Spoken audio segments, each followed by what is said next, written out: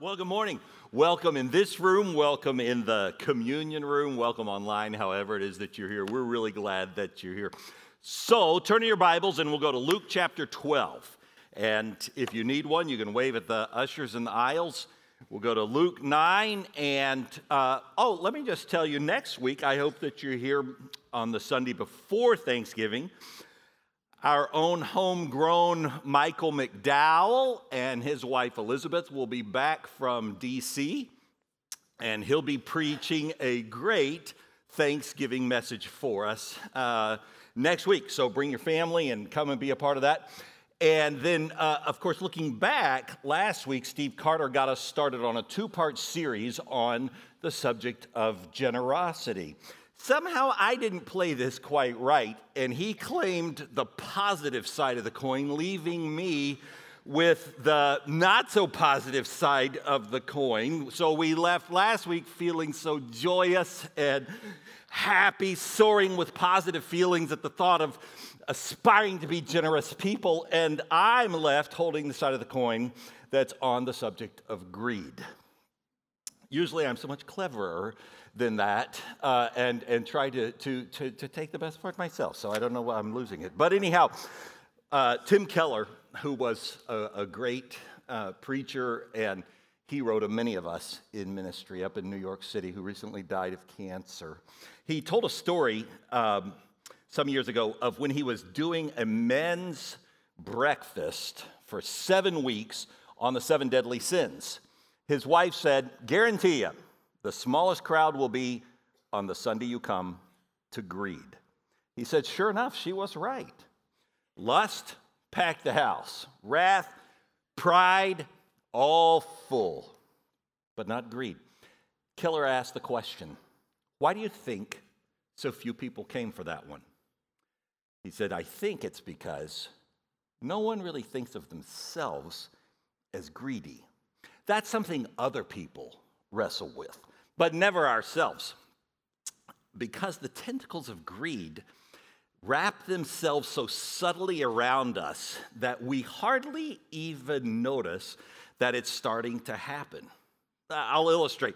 Perhaps this has happened to you. You have in mind, we're going to move to that neighborhood, and our kids can go to that school, and we'll be in that social context, and so it all comes about just as planned, and you begin to connect with people, and what begins to happen? You begin to benchmark with people in that neighborhood who you notice they seem to have a little bit more than we have. Now, you could compare yourself to say, well, look at all those people who don't have as much as we're so blessed. But we don't do that, do we? We always tend to look at those people, and then we start to think, gosh, why don't I have what they have?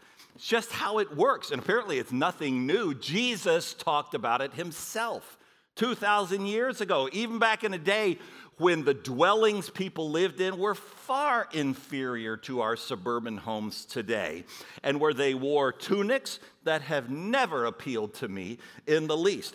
And Jesus talked about greed and possessions and generosity and money so much. In fact, he talked about money 10 times more frequently than any other subject except the kingdom of God. Did you know that? And out of 39 parables, 11 were on possessions, money, and greed. That's 28%. Now, I was just thinking about that this week when I came upon that statistic and thinking to myself, in a year with 52 Sundays, which is what we have, to be on pace with Jesus, we would have to preach on money and possessions and greed about 15, 16 Sundays per year. In reality, we do it 2, maybe 3 times per year, which has really caught me up short. And so some of you have asked, what are we going to do in 2024? And, well, I want to be more like Jesus. And so, no, not really. We'd have to spend about 4 months talking about money and possessions. We're not going to do that. But we are going to talk about it today. So in chapter 12 of Luke, that's where we're going to go. And here's the context. Jesus has been teaching the disciples, and all the other people, thousands who are gathering around. He's always talking to his disciples, but he's always letting other people overhear and listen in. And so he's been talking about confessing Christ before other people. He's been talking about teaching about the inevitability of persecution that would come to his followers. He's been even talking about the blasphemy of the Holy Spirit. So he's been talking about a lot of serious sorts of things, and then there's this man in the crowd who just jumps in, clearly hasn't been listening a bit to what's going on, interrupts the whole thing, and he blurts out, verse 13, "Teacher, tell my brother to divide the inheritance with me." Now, by the way, why would anybody jump in and interrupt a teacher like Jesus and say, "Hey, would you help us settle this domestic dispute that we have about our inheritance?" Well, the reason that he would do that is because there were rabbis in Jesus' day who would serve as arbiters for things like this. And so I guess he figured, well, you could do this. You seem pretty smart. But Jesus replied in verse 14, "Man who appointed me a judge or an arbiter between you?" And then he said to them, "Watch out. Be on your guard against all kinds of greed. A man's life does not consist in the abundance of his possessions." And he told them this parable. "The ground of a certain rich man produced a good crop. And he thought to himself, 'What shall I do? I have no place to store my crops.' And then he said, 'This is what I'll do. I'll tear down my barns and build bigger ones. And there I'll store all my grain and my goods. And I'll say to myself, you have plenty of good things laid up for many years. Take life easy, eat, drink, and be merry.' But God said, 'You fool, this very night your life is going to be demanded of you. And then who's going to get what you've prepared for yourself?' This," Jesus says, "is how it'll be with anybody who stores up things for himself but is not rich towards God." But Jesus, thinking to himself, well, as long as you've interrupted my sermon, I'll go with you. And I'm going to talk with you, man, and other people about this subject that you've clearly stepped yourself right into the midst of, and that is the subject of greed. That's why he says in verse 15, "Watch out. Be on your guard," he says. Now, why does he say, "Watch out"? We don't yell, "Watch out," unless there's danger for somebody, ourselves or somebody that we love who's nearby. Watch out.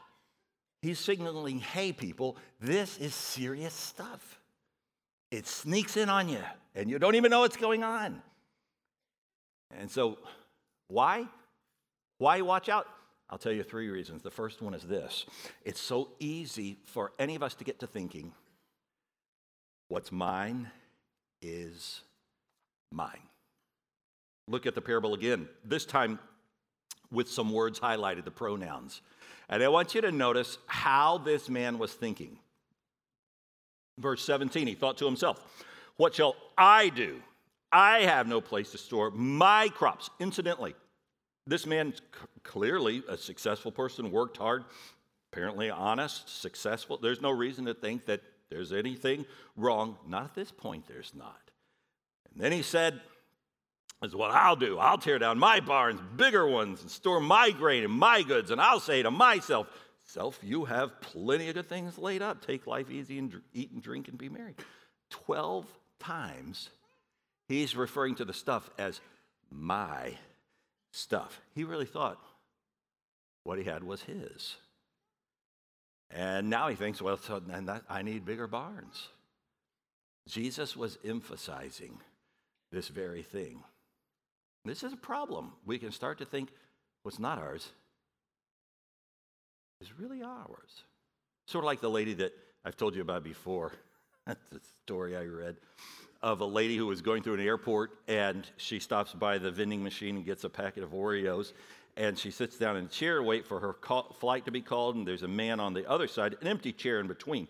And while she's sitting there, she notices the packet of Oreos because the man reaches over and takes it, opens it up, and takes one out. And then she looks disgusted at him and takes her own Oreo. And then he takes another and smiles because there's a language barrier. He couldn't speak his language.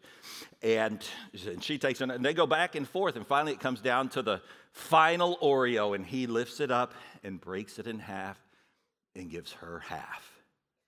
He being generous and gracious, she being so disgusted, gets up and walks onto the plane, straps in, gets ready to go and looks into her purse, and she finds her own pack of Oreos that she hadn't realized they were snacking on. And I'm afraid we do the very same sort of thing with God. He entrusts us with so much in this life, in this world, and we start thinking, it's mine. It's all mine. And yet, God says, wait a second, I was here centuries before you ever got here. Everything was mine. And after you're gone, it'll still be mine. As the psalmist wrote in Psalm 24, the earth is the Lord and the fullness thereof. It all belongs to him. And all you have to do to discover how true this is just to die. Because the moment that you die, you'll begin to see that other people step in and begin to put their hands on what you always thought was yours.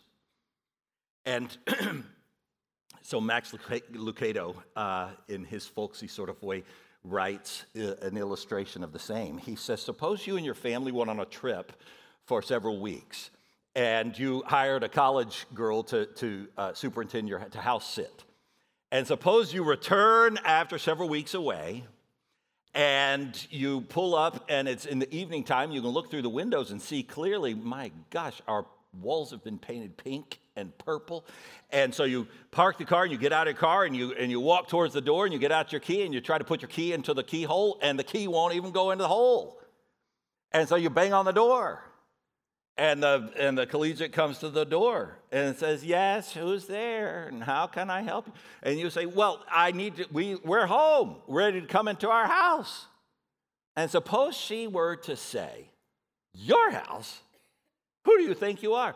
I've been living here now for several weeks, and ever since it's been my house. Now, obviously, that's nonsense, but I'm afraid that's exactly what many of us might indeed sound like to God's ears. When we take what he's entrusted to us in this world, in this little slice of time that we have called life here on earth, and we begin to forget we're really his house sitters. We're his stewards for however long he gives us. Yet all of us can convince ourselves, no, it's mine. That's my house, my property, my land, my bank account, my everything.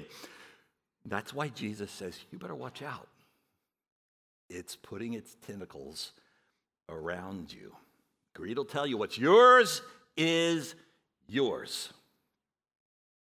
But we have come to know the love of the Lord. We have a different worldview. The communistic worldview says, whatever I earn belongs to you. The capitalistic worldview says whatever I earn belongs to me. The Christian worldview says whatever I earn belongs to him. And he entrusts it to my stewardship while I'm here on earth. You say, well, that doesn't make a lick of sense because I went out and I earned it. Yes, you did. But who gave you the talents? He gave you the talents. You say, well, I have mental horsepower. That's how I got it. Yes, but who gave you that mental horsepower? God did. You say, well, I have a lot of energy. I don't require a lot of sleep. I've been working hard. Yes, but who gave you that energy, that boundless? He did. You say, well, I made a lot of connections. I'm a connector, and I'm really good at just connecting, and things come together. Yes, but who ordained your path in such a way that you might bump into that person and meet that next person? Don't you see, God, if you go upstream to the headwaters of it all, there's God who really gave it all to you. So if you want to know if it's sneaking up on you, greed, that's the first way. A second way is you begin to realize no matter how much I have, it'll never be enough. Have you noticed that? I bet when he was younger, I bet that farmer had thought to himself, well, one day if I could ever possibly fill up this barn with all the grain, because remember, grain in the barn was like gold in the bank in that culture. If I could ever just fill up this whole one barn, my gosh, I'd be set. And after that, I could become benevolent and care for other people and generous and all the less fortunate and all those sorts of things. But then what happens when he fills up the first barn? Then he fills up a second barn. Then he builds a third and on and on. And finally, he's like, you know what the problem is? We're just building these barns too small. I've never liked these barns in here. Call the construction crew. Just tear them all down. We need bigger barns. That's what we need. Let's tear down the old ones so that we'll have room for all the grain that's coming in. And we do that too, don't we? It starts when we're kids. And you say, Mom, if I could just have that video game, just that one, that's it, then I'll be good forever, you know? Or that bike, if I could have that bike, then I'll ride it forever. Or those clothes, if I could just have clothes like his clothes or her clothes, I never need anything else again. Or that car, my very own car, then I'll just be independent and I'll be set for life. Or that house, you know, that dream house, will be happily ever after living in that dream house. But what happened? Once you got any or all of those things, what happened? You turn your attention to other people who have even more of those things, and that's when you realize, you know what? This neighborhood was never the right neighborhood for us. This house, I never really liked it that much. We need to go over there where there's that better house, that bigger house, and we need some more cars. I mean, they've just come so far since that car, and we need more clothes and better clothes, and even though most of us have closets that are a size that you can walk into that people in other countries would call sizable enough to live in. And on it goes. And by the way, I can hear you saying, I don't like this sermon very much. Let me just tell you, I don't like it either. I just drew the bad side of the coin. I'm preaching it to myself as well as to you. Trust me. I had to live with it every day this week. And every time it's like, I just really don't like this sermon so very much. But Jesus is telling us, you got to watch out. Greed is a sneaky thing. And that's the second way that you begin. It's never satiated. There's always something else that we want. And I'll tell you a third thing. Greed is dreadfully short-sighted. This man, he really thought, once I get all the bigger barns and I've stuffed them all full, it's like gold in the bank, then I'll be set. I'll be protected. I'll be in control no matter which direction you turn. But the problem was he wasn't looking far enough into the future. Oh, he was looking 20 and 30 and 40 years ahead in the future, but he wasn't looking any beyond that. That's the problem. He wasn't thinking about hundreds of years or thousands or hundreds of thousands of years into the future, long after his life was over on this side, and long after he'd been separated by the earthly things that he'd always called his. This man had been storing up as if the world was all there was, and that there was no spiritual reality except this physical world in which he lived. Now, obviously, if there is a physical world, and there is, and we live in it, then it would be foolish to save nothing, especially if you anticipate growing older and needing to retire and these sorts of things. And so you do have to save something. That's not what it's saying, and there's plenty of verses in Proverbs so that talk about that. But what he's telling us here is if there's something besides a physical world, and there is, then to save everything in the physical world, not the spiritual world, any of it, he says that's foolish. On the other side, and that's what he calls him in verse 20, you fool, this very night your life is going to be required of you. And then who's going to get what you've prepared for yourself? He was thinking only in terms of this life. But he was never considering any ways that he could take some of what he had and send it on ahead. What do you mean send it on ahead? Storing up for himself treasure in heaven. How do you do that? Look down. He says, seek, verse 31 is where I'm going. Seek the kingdom of God above all else, and he'll give you everything you need. Now, this is the part that requires faith, because this is what's frightening to us. We're like, well, I want to seek God's kingdom first. It's just so hard because I want to hang on to this stuff. It makes me feel better and more in control. And he said, no, wait, don't seek. Seek my kingdom first, and he'll give you everything that you need. You say, that's just so scary. Yes, it is. That's why he says in verse 32, don't be afraid, little flock, for it gives your Father great happiness to give you the kingdom. So what do I do, Jesus? Sell your possessions, he says. Give to those who have need. And in so doing, you'll store up treasure for yourself in heaven. And the purses of heaven never get old or develop holes. Your treasure will be safe there. No thief can steal it. No moth can destroy it. You see what he's saying here? He's saying, if you'll choose to resist the temptation of stockpiling everything on this side, but you would take a portion and you would give it away, in that giving, there is a spiritual transaction that happens that it, if you will, is storing up for yourself treasure in heaven. That somehow is credited to your account, which is a good thing, because the reality is you and I cannot build barns that are sturdy enough and strong enough to carry the stuff that we call ours into the next life. Well, the Egyptians tried it, and the terracotta soldiers over in China, you can see evidence of, people have tried it for centuries. It doesn't work. But Jesus, on the other hand, says, I'm offering you so much more. I have riches for you in heaven that would blow you away, immeasurably more than you could ever ask or imagine. You say, okay, that's what I want. He says, okay, then come to me by faith. This is what we call the gospel. The concept that God, seeing us in our sinfulness and our shortfallenness, so loved us that he said, I am not going to give up on you. Rather, I'm going to come to you.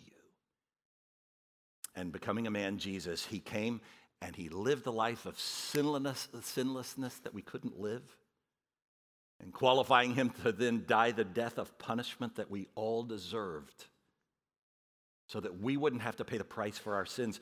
And then in turn, on the third day, conquering the grave, being infused with that resurrection power, signifying to all of us that we can be insured and assured of his heavenly bounties. You say, that's what I want. Yes, that's called saving faith. You say, well, I know that. I've done that. I have trusted him with my eternity. So here's how it comes together. And here's the challenge. Somehow, in our materialistic world, it's easier for us to say, I trust you with my eternity for tens of thousands of years, Lord. He says, great, then I'm going to ask you to give a little evidence of that. Why don't you give back just a little bit? Why don't you give to this person over there? Why don't you take care of her? She has some needs. You could do that. And we're like, what? Why is that so hard for us? To think I can trust you with my eternity, but I can't trust you with any of my stuff. It really doesn't make much sense, does it? And yet we know I can't take it with me. He's saying you could send it on ahead. Why don't you do that instead? So recently I was talking with a newer couple called the Whitakers, Candace and Mike, and they got talking about their generosity in a way that just, it was so, they're captivating. They're just enjoyable to listen to. I said, would you just say that whole thing again? And say it to the church. They said, well, sure, we could do that. And so they did that recently. Take a look here at the screens. I'm Candace Whitaker. This is my awesome honey, Mike. We've been married for almost 15 years. And we have 2 kids. Shantae, she's 12, and our son, Michael, the 3rd. And we've been at Faith Bridge since January 2023. It's been awesome. Generosity is absolutely foundational to the life of any believer, right? Because the Bible says wherever your heart is, that's where your treasure is. Yeah, like you mentioned, the heart posture. Heart posture, right? That's what I was going to say. For me, generosity's paramount because without it, I don't know where my heart really is. There have been many of times, that it's been very hard to give financially. So when Mike got out the military, it was last minute. So we knew that he was going to be getting out soon, but they literally told him on a Monday that he was going to be out by next Friday. In the Army, or military period, when you get out, they give you a one-way ticket home. And we, at this time, we had built a lifestyle built on two incomes, like two nice incomes, because we were officers in the military. And at the same time that he got out, we were pregnant with our 2nd child. And so he was like, I'm gonna do carpentry. And I was like, what you mean you done carpentry? You're an intelligence officer. You're gonna go get an intel job, you're gonna get this big money, and we're gonna be back on track, like financially. And he's like, no, God told me to do carpentry. I'm like, but he didn't tell me. Like, why would he tell you and not tell me? Like, I'm just freaking stressed out, financially stressed. So he went home. He took that one-way ticket home to get tools and a truck from his dad. And on his way back, we lost our baby. I went into preterm labor and ended up losing our daughter. And so you talk about financial stress upon financial stress. It was insane. Stressful, and like honestly, it was nothing but God that one kept us together, kept us like in our right mind, and like what we thought was gonna be, I thought was gonna be like financial problems was no longer a concern, because I'm just like, Lord, if you can get us through this, then the finances will be nothing. And he talks about in Malachi 3, he says, test me in this thing, right? Like, give your tithe and see if I will not open up a window of heaven. And like, a lot of times I think believers are thinking that window of heaven is tied to financial resources, but really it's not, because when God has access to my heart, so if my money is tied to my heart, but I give him access to my heart, then I put myself in a position to where he can have access to all of me. Yeah, so it reminds me of what my dad tells us all the time, even from kids. He said, I always have seed in the ground, so that means I'm always reaping a harvest. And I'm like, man, he said, I always give. I'm always gonna be giving. And God will meet you where you are. All you have to do is make a step. Everybody can't make a leap, right? So just take a step, and even in the small things. And I don't know if that harvest is gonna come financially, right, emotionally, physically, whatever it might come, help my family, help somebody else. I know I'm always reaping a harvest because I keep seed in the ground. Yeah. So it's really cool, so we love it. Yes. Yeah. Isn't that good? They're so fun to talk with. And what I loved is that Candace was talking about how our hearts follow our treasures. And that's what Jesus says in 34. Wherever your treasure is, there the desires of your heart will be. That's just how it works. And she also mentioned that word tithing, which means a tenth. And she referred to a verse that I've talked about over the years, and I'm going to talk about it a few minutes right now. It's Malachi 3:10, where Malachi, speaking for the Lord, said, "Bring all the tithes into the storehouse of the Lord. Bring your tenth. And if you will do that, see if I don't throw open the windows of heaven and bless your socks off." That's the Werlein revision. But what does he say? He says, test me in this, which is so uncharacteristic, because in other places he says, don't you put me to the test. But here he says, that's all right. I know you're a little scared. So go ahead and put me to the test.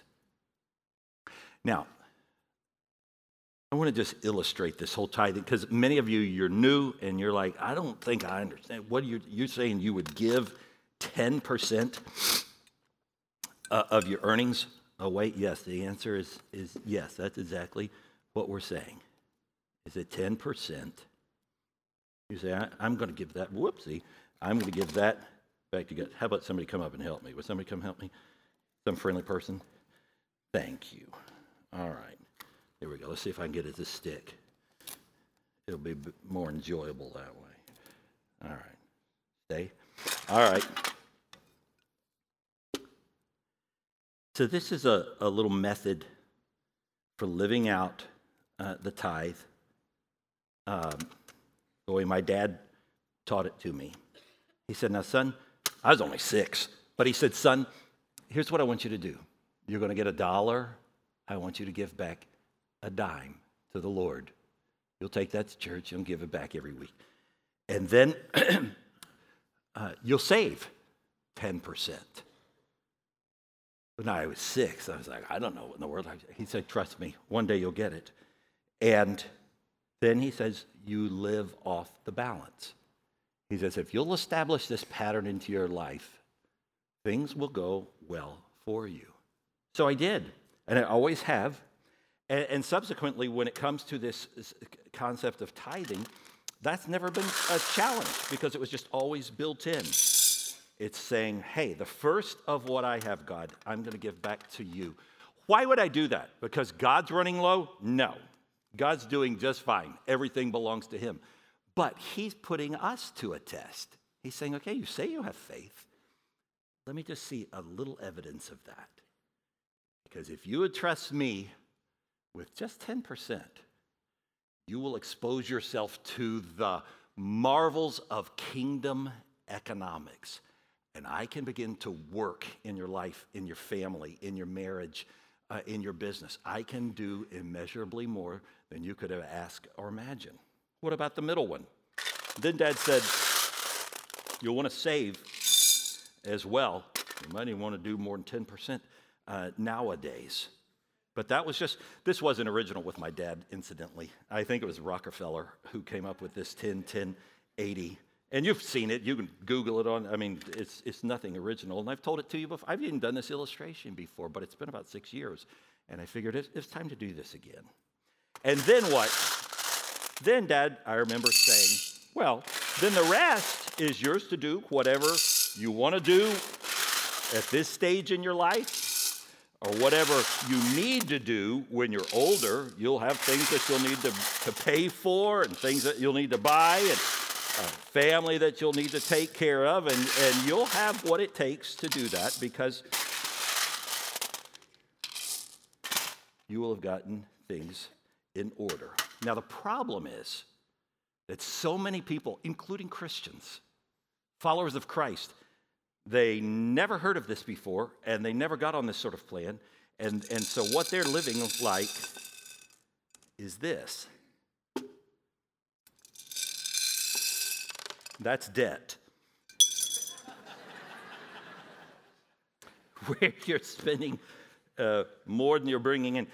And things get out of whack there. And you take yourself away from the benefit of God saying, now you're inviting me in.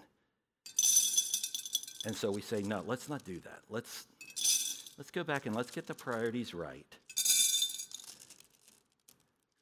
And see if by an adjustment, there wouldn't be pleasant surprises along the way. Over the years, I've issued a challenge to our congregation saying, I want to give you what we'll call the Malachi 3:10 challenge. And the challenge goes like this. I'm going to ask you to step out. I'm not going to ask you anything that God isn't asking you. And even Jesus, who in Matthew 23 and Luke 11 also says, yes, you should tithe. But don't just tithe. You can go above and beyond and do it with a joyful heart. And so it's all through Scripture. You say, well, why tithe? I mean, why 10%? Why did he choose that? Well, I don't know. I guess just by having a good, solid percentage, it demystifies the question that all of us are asking of ourselves, am I generous or is it just talk? You can see it. Literally. When you go online and look at your account, well, look at there. We tithe because, as Tim Keller said, in so doing, we can know that we are most likely giving far more than people throughout the rest of the world. And in so doing, we're opening ourselves up to the fullness of the surprises that God works in his kingdom and experiencing those blessings. So this is why we do it. Now, the problem is, I was convinced years ago, and I still am, that any of you hearing my voice right now, you're like, I would like to try that. But I look at that and I'm just like, oh my gosh, I don't know. I don't know if it'd work. And it might really throw things off terribly and this sort of thing. And that's why years ago I had a zany idea and we just stayed with it all these years. We called it the Malachi 3:10 challenge. I said, okay, for 90 days.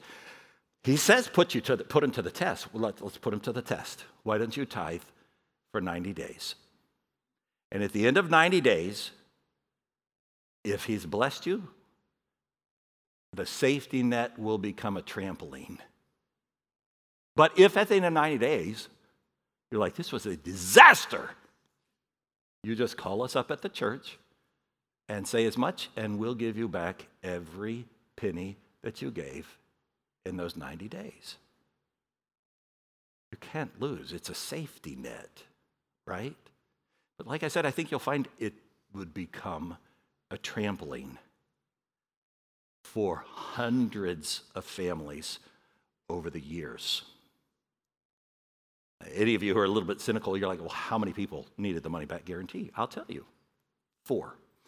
3 of them were ladies who became single moms during that time because a husband left. And so they called and said, we can't keep doing this any longer. And we said, no, I guess you can't.